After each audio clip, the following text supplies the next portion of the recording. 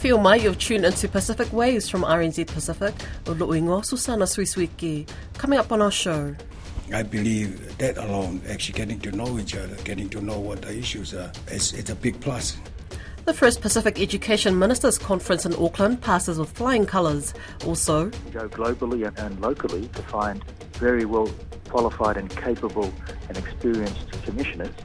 Papua New Guinea is one step closer to setting up its anti-corruption agency, and later on, you have to win at all costs, because what makes my sport unique is when you lose, you've been hurt more. No Guts, No Glory is seen through a new series about a group of people who prepare for their first MMA bout. We chat to the man that's giving them a fighting chance.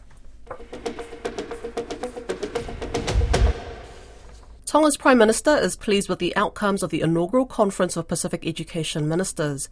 This was hosted by New Zealand's Education Minister in Auckland this week. Lydia Lewis was at the conference. Huakava Meiliku Siosi Sovaleni has met with Jan Taneti. He says he discussed the issue of high school fees for Pacific students studying in Aotearoa.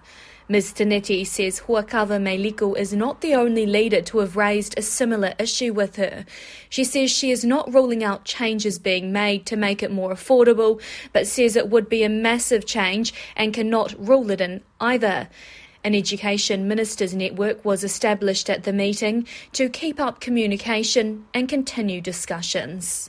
At the conference, an Education Ministers Network was established to keep up communication following what's been called a very productive meeting. Lydia Lewis spoke with Huakava Meiliku about the network and the issues Tonga's education system is facing. As part of this meeting, we're forming up an Education Ministers Network so we can continue the discussion that started here. And I believe that alone, actually getting to know each other, getting to know what the issues are, it's a big plus. So that we can continue this discussion after the meeting. So the Ministers' Network is something new to come out of this? It's basically a communication platform whereby we can continue the discussion. There's a whole lot of issues in education that we need to discuss. Can't cover it in 2 or 3 days, but at least we've started it. We've identified key issues, as the Minister of Education of New Zealand pointed out, but then we can continue that discussion rather than waiting for another ministerial meeting. For Tonga, what are the main issues in education? Have students suffered following last year's eruption? How much have they suffered? We've tried to actually work with some of the New Zealand organisations, a lot of them Tongans, to actually come back and talk to students, get them over some of the issues that they have, mental issues. But at the same time, we're focusing on making sure that the education system are more resilient, not just focusing on actually trying to get the schools a little bit, safer and all that, but at the same time looking at the soft side, that if there's going to be some restrictions, some disruption in the future, we can use technology to provide education to students wherever they are, whether they have a classroom or not. How many schools were totally destroyed or severely damaged? What are the figures? Fortunately, only about 8 those were in the islands and in the near the beaches and all that. So we're focusing on, they've started rebuilding those ones. Our priorities in the beginning has always been residential home, so we can get families back into a safe environment to start having, taking kids to education, having a job and all that stuff. So now that we're about 70 to 80% there with the residential, we're now continuing some work on the education level, which we actually have to reallocate students to other schools as an interim measure while we're setting up, we're building more classrooms. How many students are being relocated to other schools or have been so far? Well, in a total context, we're probably talking about 200. That's mainly in vulnerable communities, so that kind of make it a little bit more difficult because these are people in the islands. And is more support needed from partner countries and countries like New Zealand and Australia to get these schools back up and running? Definitely. We will talk about seasonal workers program, actually taking some of the even teachers resigning and actually going on seasonal workers program. So we're looking at strengthening our training institution, getting more people enrolled so that we can cater for our local demand. At the conference, the role of women in education was also raised by a number of leaders.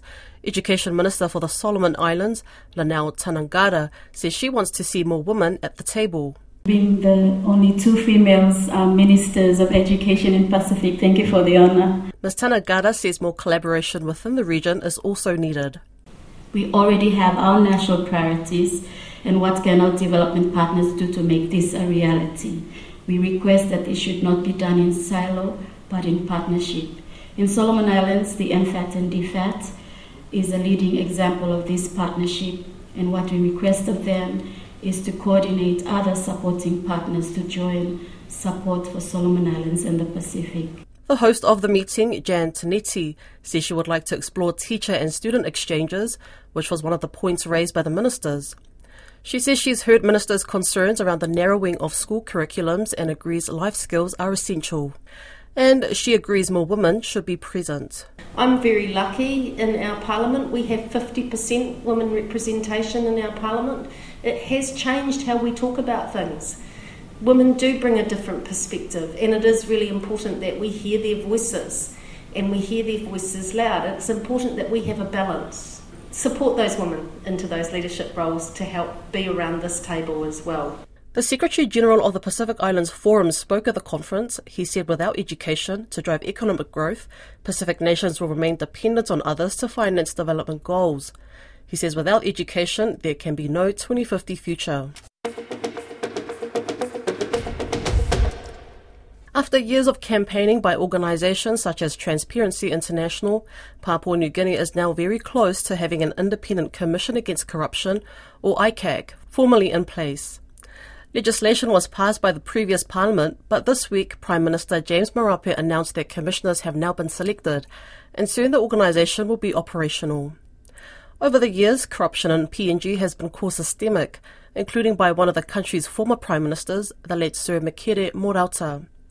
The chairman of Transparency PNG, Peter Aitsi, says having an ICAC in place will play an important role in overcoming corruption.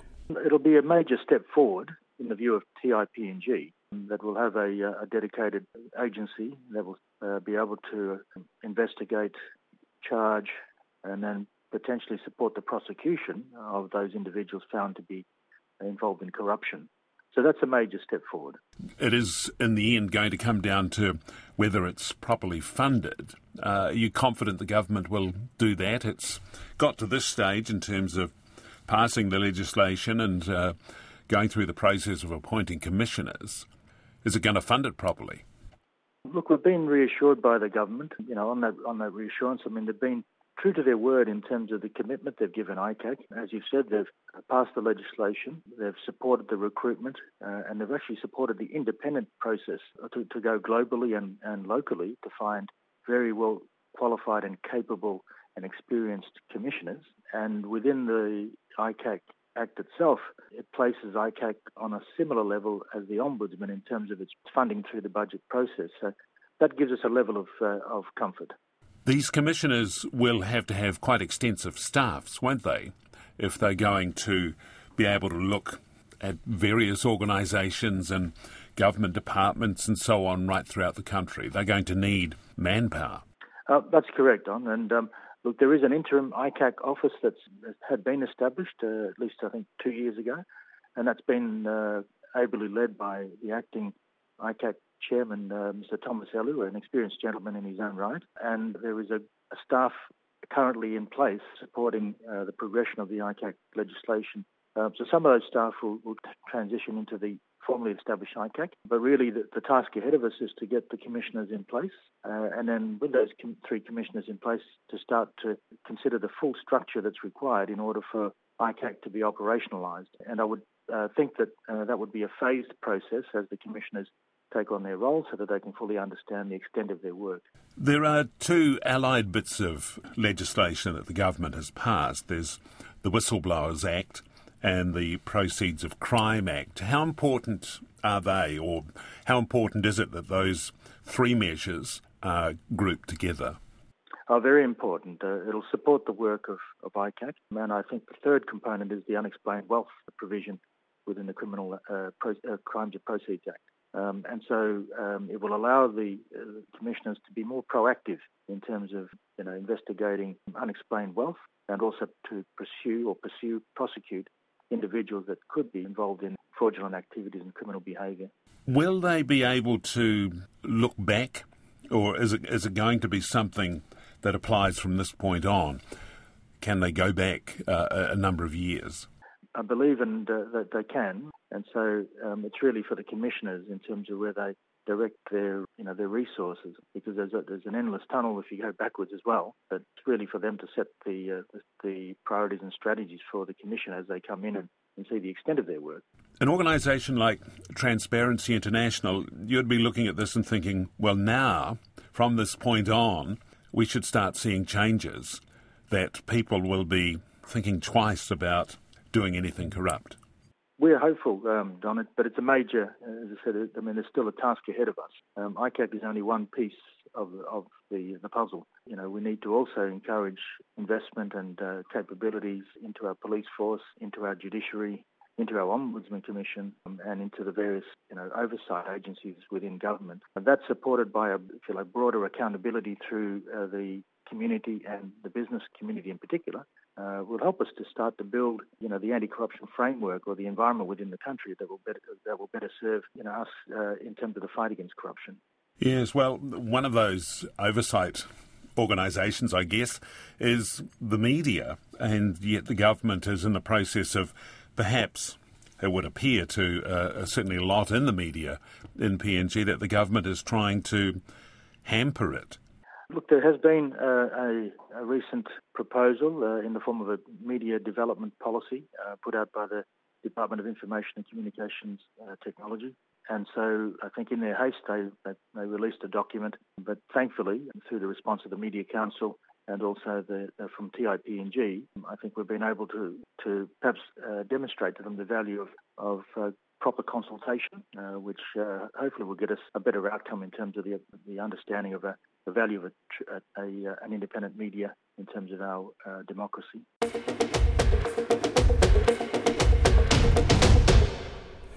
On March 27th, RNZ will air a documentary series called Fighting Chance. It follows a group of everyday people who prepare for their first mixed martial arts fight in the space of 20 weeks. All are driven by personal journeys of overcoming obstacles, fears and insecurities. Whina Whunua spoke with Kiwi Samoan MMA coach Eugene Bareman, who stars in the series. This series called Fighting Chance, could you describe it? What's the focus of this series? I mean, Fighting Chance is basically a program which is designed to take new people with no experience in martial arts or fighting or mixed martial arts, to take them from absolute novice to position 5 months later or 6 months later where they can be competent and enter into a contest, a full amateur contest in MMA. And along that journey, they will learn about many of the virtues of martial arts and some of the ethics and values that get taught to martial artists and professional fighters. So I think that journey, learning some of those virtues, is more what it's about. But at the end of the day, they do get themselves in good physical shape and enter into an actual match at the end of it. And could you describe these virtues? What does, from your experience, what does mixed martial arts teach people? Yeah, absolutely. So, like the first and foremost, like discipline. So, working on something every single day, or no matter how small or large the task is, like having the discipline to come in and work on something every single day, and to understand that that's how you get results. Is you plug away at something relentlessly, regardless of your rate of improvement. As long as the curve is going up and you're slowly improving, that kind of relentless pursuit and discipline of doing something every single day it's important for people to understand that if you plug away at something every day and you're diligent and disciplined, that you can get results. And I think that's the first and the biggest lesson that we teach people. I think the other lesson is also around, the other big lesson is about the obstacles that you face in a mixed martial arts fight, and a lot of them physical, but they manifest themselves mentally. What we do is we work through those problems, and it might be, as an example, it might be that you're getting taken down to the ground a lot, and you feel like you physically are not able to stop yourself from being taken down. But then what we do is we break it down and we address it, and we break it down technically, and we figure out what skills are lacking, and we work on it, and we overcome that obstacle. And then what that process of working out that problem and working through it, that is a problem-solving process that you can take, that you can cross into any aspect of your life. And I think the power of knowing that is another thing, another powerful lesson that you learn during this program. Yeah. We often hear from fighters about the psychological aspects of fighting in the ring, like that it's just as important as the physical training. Yeah. Could you describe that mental, like what is it, this mental psychological battle? I mean, human beings, like, we know that we get growth from adversity, and one of the modern day problems with human beings is some of the more traditional forms of adversity that we used to face in terms of starvation and shelter and animals attacking you, these sort of things. We don't have to go through that adversity anymore in the modern world. So we don't get put under pressure, and when we get put under pressure, we learn a lot about ourselves and we grow as people. You grow stronger generally. Now, what combat sports does, or what's putting yourself in a situation where you're going to go into a match does, is it puts you through that adversity. It's going back to a time where it triggers something within you when you're dealing with that adversity that makes you grow into a stronger person. And that is because it's all about the flight and fight response. Like, no one voluntarily wants to put themselves in harm's way. But nevertheless, what the program does is it challenges you to do that, and it challenges you to, and we provide a safe environment to do so.